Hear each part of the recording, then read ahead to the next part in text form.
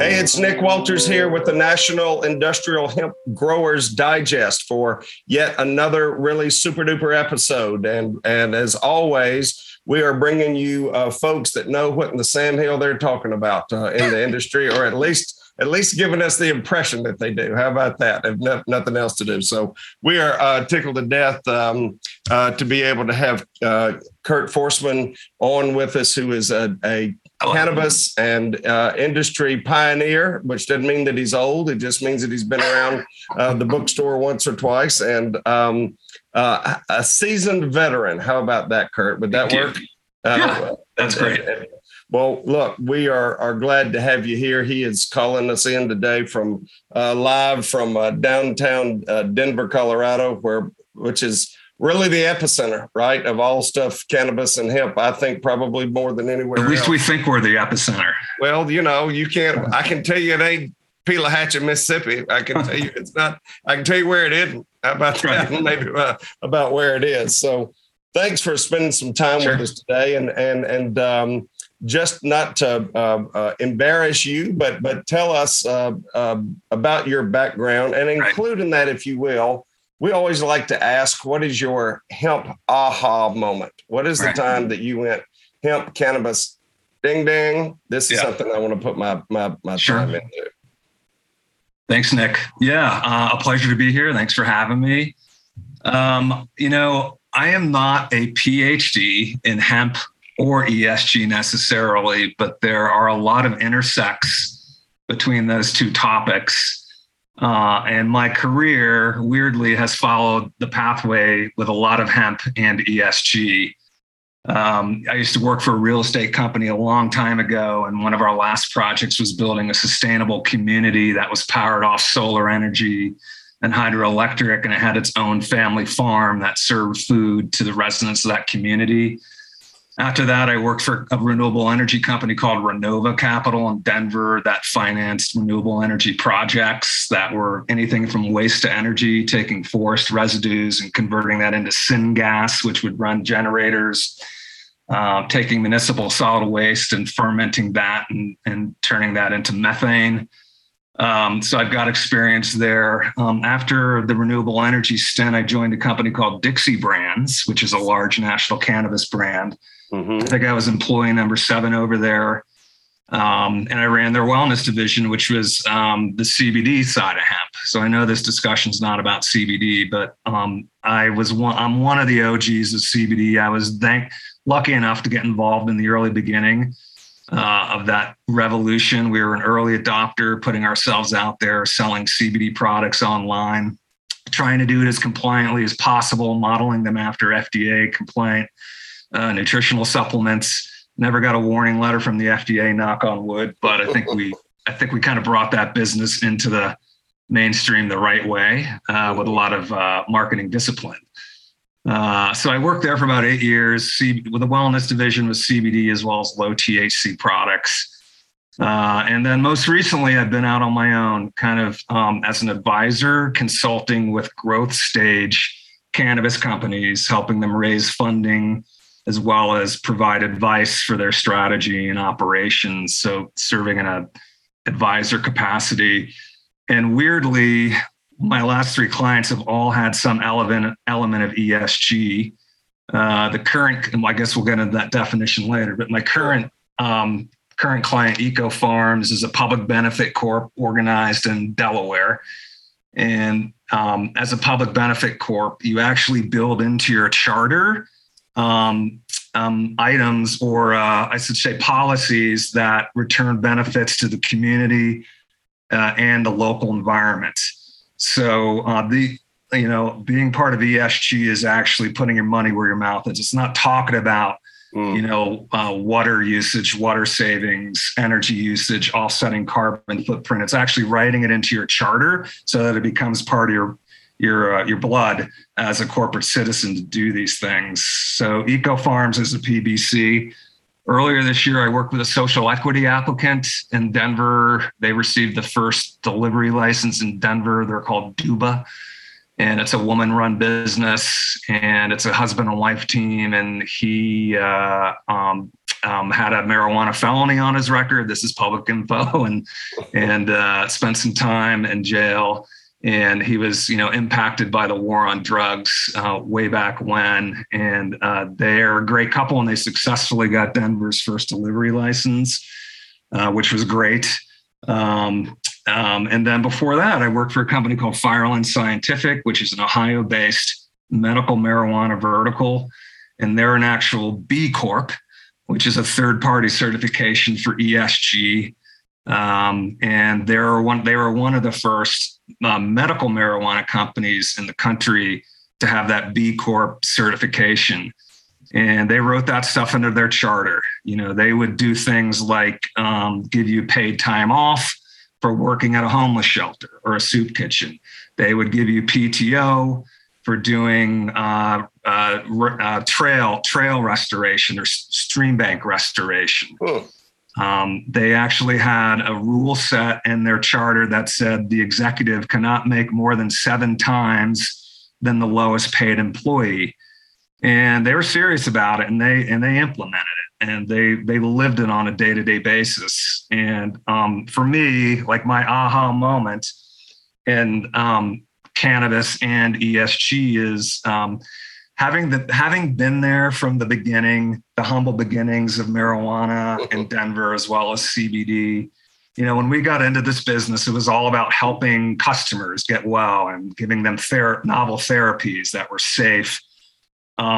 Once the category became popular, it became a gold rush, as everybody knows. And there were a lot of people getting into the business for the wrong reasons. They were getting into it for easy money and profits. And that kind of soured it for me. I was really not into it for the money. I was into it to help people. And I knew if you build a company that focuses on the environment, as well as the local community, as well as inclusion in the workplace, that, profits are going to follow you. They're going to come at some point. But that was my aha moment, was that cannabis and hemp is 90%, unfortunately, for better or for worse, really focused on the wrong things. They're focused on money and profitability, which is important, but there has to be something more than that for being in cannabis, in this guy's opinion. So for me, the reason I work with these companies is I select them because they're conscious. They think about the world differently. They take a values-based approach to cannabis and hemp, and they're making money, but they're also returning benefits to the environment in the community in real, tangible ways. And for me personally, that's my aha moment. If I'm going to work in this industry that I love, cannabis and hemp, I want to work for a conscious company. I really do. I want to work for a company that does great things for their local community, that is aware of the environment and does adds benefits to the environment. So that was my aha moment. I'm a little bitter about how cannabis has come and gone over the last 10 to 12 years, but that's kind of made up by the fact that there are real cannabis companies out there who are values-based. And for me, that's important. So that's my aha moment. No doubt. Some of the folks that I've visited with have said, who started much like you in the CBD side, said, when I went into a gas station and I saw it, I was like, all right, this is not where we were headed. Okay. Right. This is not when I could get it on the shelf next to 24-hour, caffeinated pills some kind of way. And then I understood, testosterone boosters. Yes. I mean, that's when I said, okay, this thing's not where we were headed. And this was not what we wanted to do, all that. So that's interesting to do. Well, tell us a little bit about, and we talked about ESG, and one of the things that we are interested in our model, at least through our National Hemp Growers Cooperative, is creating these public benefit corporations that are helping to kind of connect the dots between corporate America, who may feel like they haven't really super duper thought about ESG, but they know they better get on the train.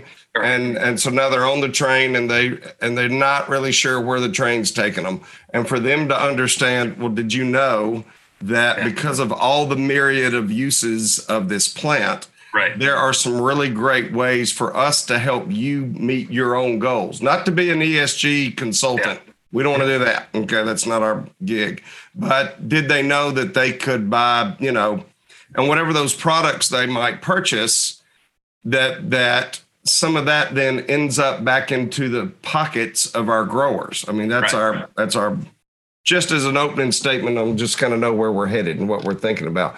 So along those lines, I'd love to get your ideas about kind of the ESG space. And for those that may not be me listening, might not be as familiar, explain what that means, sure. ESG, okay, and what that really means. And then give me an idea if you think that's a doable opportunity specifically as a niche thing for the hemp space. Right. Yeah. So from a definitional perspective, ESG stands for environmental, social, and governance. And another way to look at ESG is triple bottom line.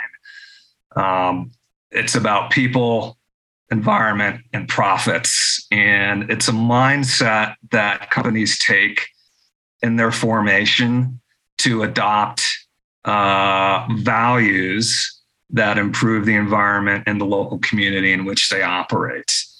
And it's an emerging trend.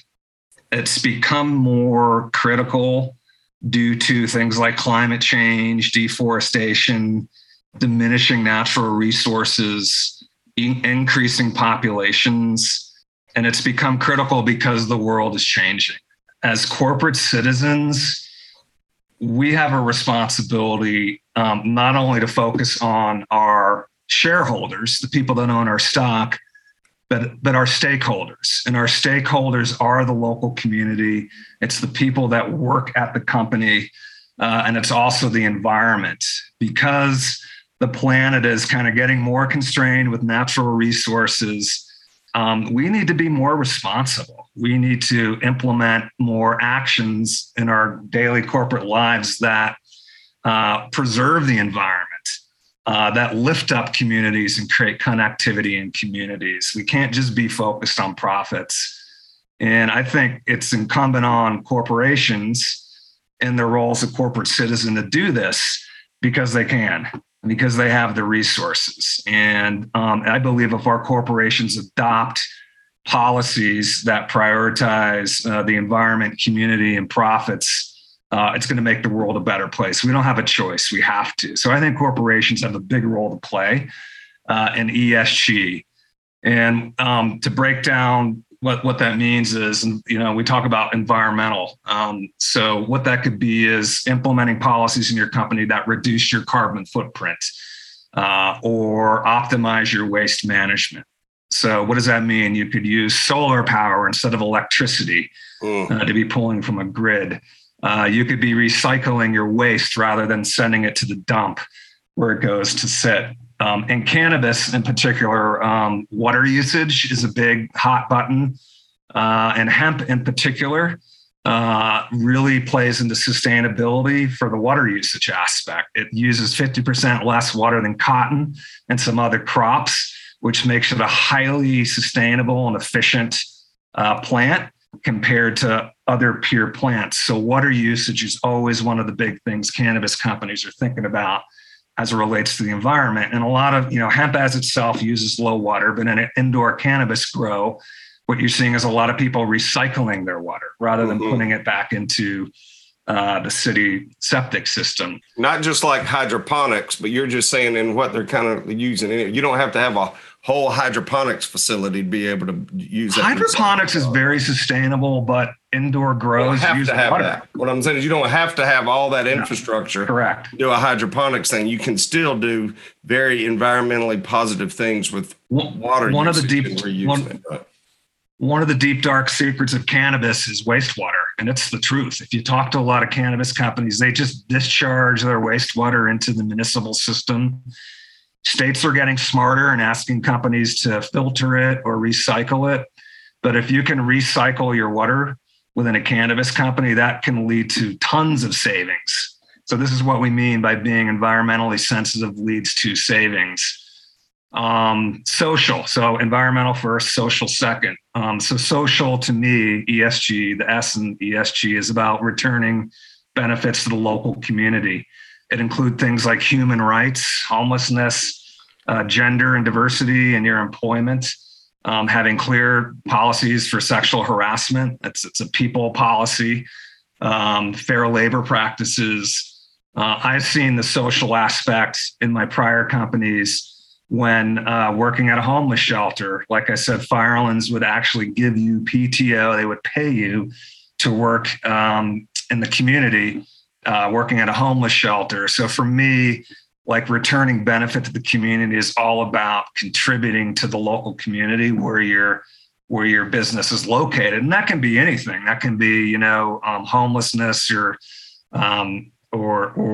community building, helping build homes for, people that need homes built. It can be any of those things, returning benefit to the community, companies that prioritize that. And then the G in ESG is governance, which is diversity and inclusion at the leadership level. So we want our leaders, our managers, and our board members to look like what society looks like today. We need to have a high degree of diversity in all those aspects and all those management levels to best represent our community and our employees. So what the data shows is that companies that implement ESG, environment, social, and governance, actually outperform their peers because they're taking a values-based approach, a long-term approach to being a corporate citizen, but they outcompete their peers in terms of profitability, in terms of valuation, in terms of revenue growth, in terms of customer loyalty. There's a tangible financial benefit to companies who put environment and people first. And it's not BS. It's proven out in the numbers. There's a ton of studies on how companies who adopt ESG outperform their peers. And this is particularly cogent in COVID because ESG also builds resilience. In other words, if you're getting your power from solar or renewable sources versus the grid, which is ultimately tied to coal or fossil fuels, during the pandemic and supply chain shortages, the delivery of fossil fuels and coal was slow, which meant prices went up for energy. But if you're off the grid and if you're using solar or geothermal or hydroelectric, your cost does not increase. So that's a very simple example, but ESG also equals resiliency, particularly in these uncertain times. That's really cool. So before we kind of connect it back to where hemp, and I think most of our folks can understand all the different, it could be everything from bioplastics to hemp paper to, it could be, you as a corporation may not, be connecting to, renewable power as much as you'd like to, but you could doggone sure be doing a lot of other things where hemp could be a part of that. A big question about it is that I've just wondered, Kurt, is how do you know that you've arrived? How do you know that you are ESG okay? I mean, who's the us, right? It's kind of like the Oscars to me right now, right? Yeah. So who gets the best Oscar? Well, she does. Well, why? Well, because we said so. And so who's we? Well, we as us is the Academy. Okay. And understand, I'm not putting that in a clear enough way. I get it. I mean, how do you really know that you have made it or not made it?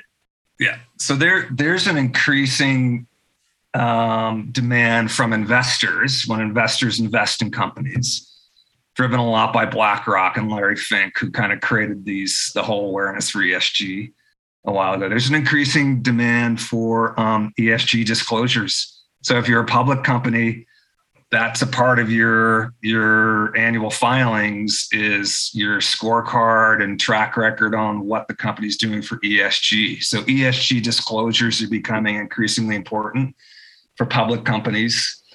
And then the ultimate way for to get certified or stamped for ESG is the B Corp certification. That's kind of the extreme, But B Corp certification is a certification provided by a third-party auditor who actually goes through about 200 KPIs in your company and ranks you on all those things I talked about, water usage, community development, renewable power, waste usage. And they're like a good housekeeping seal of approval. They're autonomous third-party auditors that give you a B Corp score, and it's all benchmarked under a common standard. And you can score yourself. And I think you need to get 80 out of 200 to be considered a B Corp. So what that tells you is that it's very hard to get 200 out of 200, if not impossible. But there's third-party companies who will certify you a certified B Corp. It's kind of like the organic certification, which I think is run by USDA, but promulgated at state levels. It's similar for ESG is that third-party auditing function. Interesting. So that's the day. I think that's the day. Right. And so it could very well be, as I understand it, just from your perspective on it, is that new corporations, right, that are starting out can say, here are some policies that we are going to adopt. You can't audit anything because we hadn't done it yet, but we at least know that these are things that we're headed toward and things that are important to us as a corporation as we grow and do, because there seems to be, particularly in this hemp industry, there's all kinds of, I think, new entities popping up all the time that are trying to find different ways to partner and different ways to work together. And they may not have that background. Yeah. I mean, you make a good point. So there's also the consumer side of things when we as people, when companies as corporate citizens decide to do business with suppliers, vendors, customers, that's becoming part of the decision-making process, is how conscious, how sustainable is the supplier that I'm doing business with. And it's actually starting to impact purchase decisions and partnering decisions. So stakeholders is another one of the days, as you talked about. It's people are voting with their wallet. You've heard that phrase before. And they spend their money with companies that share the same values. And we've seen it at the shelf in a store. My kids are millennials. They're in that age group. And there's a very popular study that Bank of America did in 2018 about consumer preferences.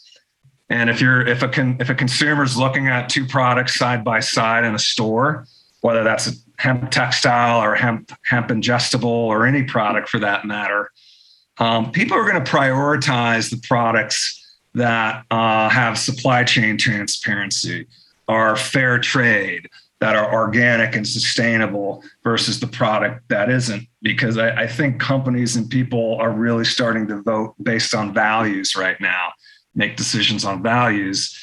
Here's some interesting facts. That study, I'm sure you're familiar with it, said 87% of millennials make a retail purchase decision based on values. That's important to the majority of millennials.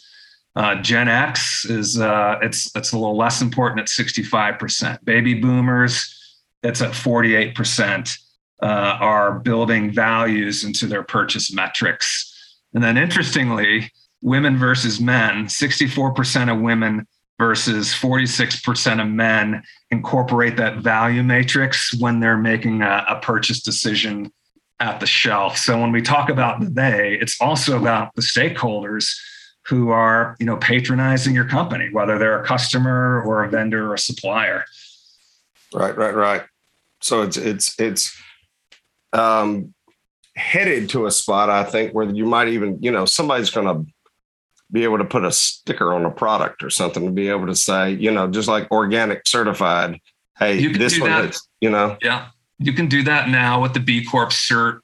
You can actually use the stamp on your product. Oh, really? Okay. Oh yeah. And that's like the extreme, because it's very expensive to audit and do a third-party B Corp certification. But it's important enough to companies like Dr. Bronner's, Plum Organics, Numi Tea, Ben & Jerry's, New Belgium, Athleta, Body Shop, Honest Company, Seventh Generation. If you look at those products, they actually have a B Corp. It's a little circle. It's like the B Corp circle on their back of their packaging. And that really says it all to a consumer, because they can just turn around and look at the label and see that little B Corp label, and they're going to prioritize that product. But it plays into brand, as you're intimating right there. It's not greenwashing. Like I said, it's about actually implementing these policies in your business and executing these things is how you get a B Corp certification. But yeah, you can, it also helps with the brand. It creates higher consumer loyalty. Because think about it, we all feel better when we patronize a B Corp or a sustainable company. So the data shows that it has actually led to more consumer stickiness and more consumer loyalty. But it also kind of creates a meta brand effect, if you will. It makes your brand more than about just the emotional connection with the consumer. It puts values first in the brand, is what I'm trying to say. Well, and something that probably goes back to our what we do through the co-op as well. One of those supply chain issues, just use this as an example, it could very well be that they're going back and say, well, then, what regenerative agricultural practices do we make sure at the co-op level that we are requiring, of the way that hemp is grown and cultivated? And for the hemp crop, one of our growers could maybe not be doing that for something else they're growing, right? But for what we're doing, this is part of the requirements. And part of that is not just because this is something that we've set as our standard, although that may be great. It may very well be, look, this is specifically what the end consumers look at. I mean, what the customer is, the one that is actually buying our herd or the fiber or the whatever it is that we're making out of it. They are requiring this. So if you want to get in on this game and you want to be able to get this price point for your crop, then these are the boxes you're going to have to check. And part of what we're doing as well is making sure that we're getting those things implemented so that when a grower says, well, I don't know what all that is, I'm not even sure what that looks like, then we've got, a standard and an SOP, for lack of a better way of saying it, to say, well, this is the way you're going to have to sign off to that you're going to be able to grow it. So I think like you as a nonprofit, I think you're a nonprofit, National Hemp Growers Association. Not yet, but we're getting there. It's incumbent on trade groups such as yours to also enforce those standards, become a maybe not to the rigor of a B Corp, but implement certain baseline standards with your members and create that benchmark for your members.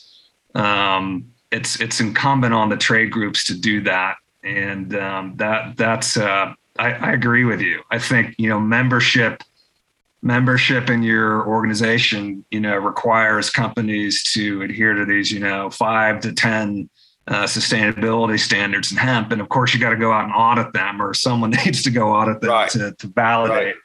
But I think trade groups have a huge role to play in creating those ESG and sustainability standards. I agree.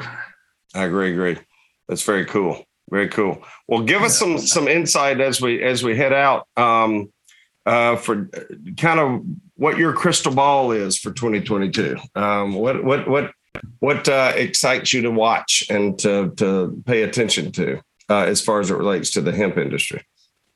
Yeah, I think going back to hemp and its sustainable nature, generally speaking, I think, we talk about water sustainability. It does use 50% less water than peer plants. It grows in any soil without much help. That's why they call it a weed. So not a lot of pesticides or fertilizers are actually required to grow hemp. Right. It also has the ability. Go ahead. No. Sorry. I thought you interjected. No. It's all. I wrote down some facts, so obviously I'm just going through these. Okay. It's also super dense as a growing genetic. I read that you can plant 500,000 plants an acre if you want. So the ability to stack hemp on a piece of ground is a lot higher than, say, other industrial textiles. So I think in terms of sustainability, when I think of hemp and ESG, I think of sustainability. It's an agricultural crop. It's very efficient and resilient and drought tolerant, which makes it, low. It means it has a lower impact on the environment than some of the other crops out there. What excites me about moving forward is taking hemp is biofuels and battery storage. So I think we all know hemp's many uses, includes everything from CBD to textiles to protein to building materials. What excites me about hemp is kind of this hemp 3.0 direction the industry is headed. And I know a lot of this stuff is not yet commercial. It's an R&D, but there's a lot of investment in companies focused on using hemp as a biofuel, like we talked about at the beginning of this call, or using hemp to create methane in an anaerobic digester. So I would love to see a way for that to get commercial on a big scale, is using hemp as a cellulosic biofuel or a fermentation feedstock. And then the other one is hemp as a supercapacitor. There's a lot of emerging research, particularly out of University of Austin, that has hemp. Because of its torsional rigidity, it's got a very long molecule, so it's very stable, but it's got a long molecule. They make great what's called graphene or carbon nanosheets. So the building blocks of a battery are these things called hemp nanosheets that you basically stack up next to each other in a battery, and that excites me a lot, considering where we are as a country going. Everything's becoming electric. Cars are becoming electric. And, that's a high impact industry, whether you're mining lithium or other rare metals, rare earth materials to make batteries. It seems like hemp would be a natural to roll into the battery world. And I know that has a long way to go with commercialization, but there have been early studies that hemp is an incredible supercapacitor, which is a fast charge battery, which works well for cars. So personally, I would love to, that excites me the most, because for me, that seems like one of the highest and best use of hemp is converting it into battery storage or a battery source. And I'm not a PhD on engineering, so I can't tell you how it works, but I just know it's an emerging trend. And that's what really excites me about hemp is that future. That's exciting. I think as well too. And that's why we're excited about doing kind of a ESG hemp connection. We want to be that portal between corporate entities and production facilities, some of which we may own, some of we may not, some of we may be JVing with, but then ultimately, how do we create, financial growth, for our members, and doing it in a sustainable way and doing it in a regenerative ag way. If we can find a way to be that conduit to help connect those groups, that's part of what we do every day. And doing things like this podcast and having great folks like you, Kurt, come on and talk to us about it, help us to do that. So thank you for that. Thank you for having me. Hey, if folks wanted to reach out to you and learn more about what you do, where would you suggest they might connect? Yeah, so my email is Kurt, K-U-R-T, at Forceman Dev. That's my last name, spelled F as in Frank, O-R, S as in Sam, T as in Tom, M as in Mary, A, N as in Nancy, N as in Nancy, David Edward Victor.com. Kurt at forcedmandev.com is my email. Or you can find me at eco-farm.ag. That's the California company I work for. That's eco-farm.ag. But Perfect. Thank you very much. Absolutely.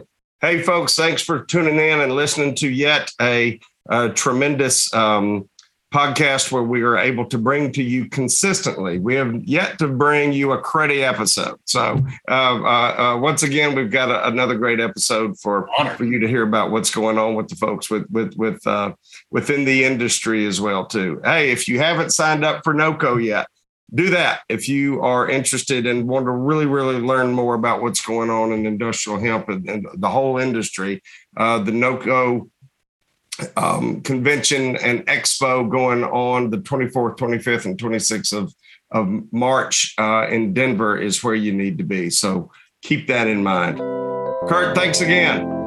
We appreciate it. Thanks, Nick. Thank you. Great day. This podcast produced and distributed by MWB Studios.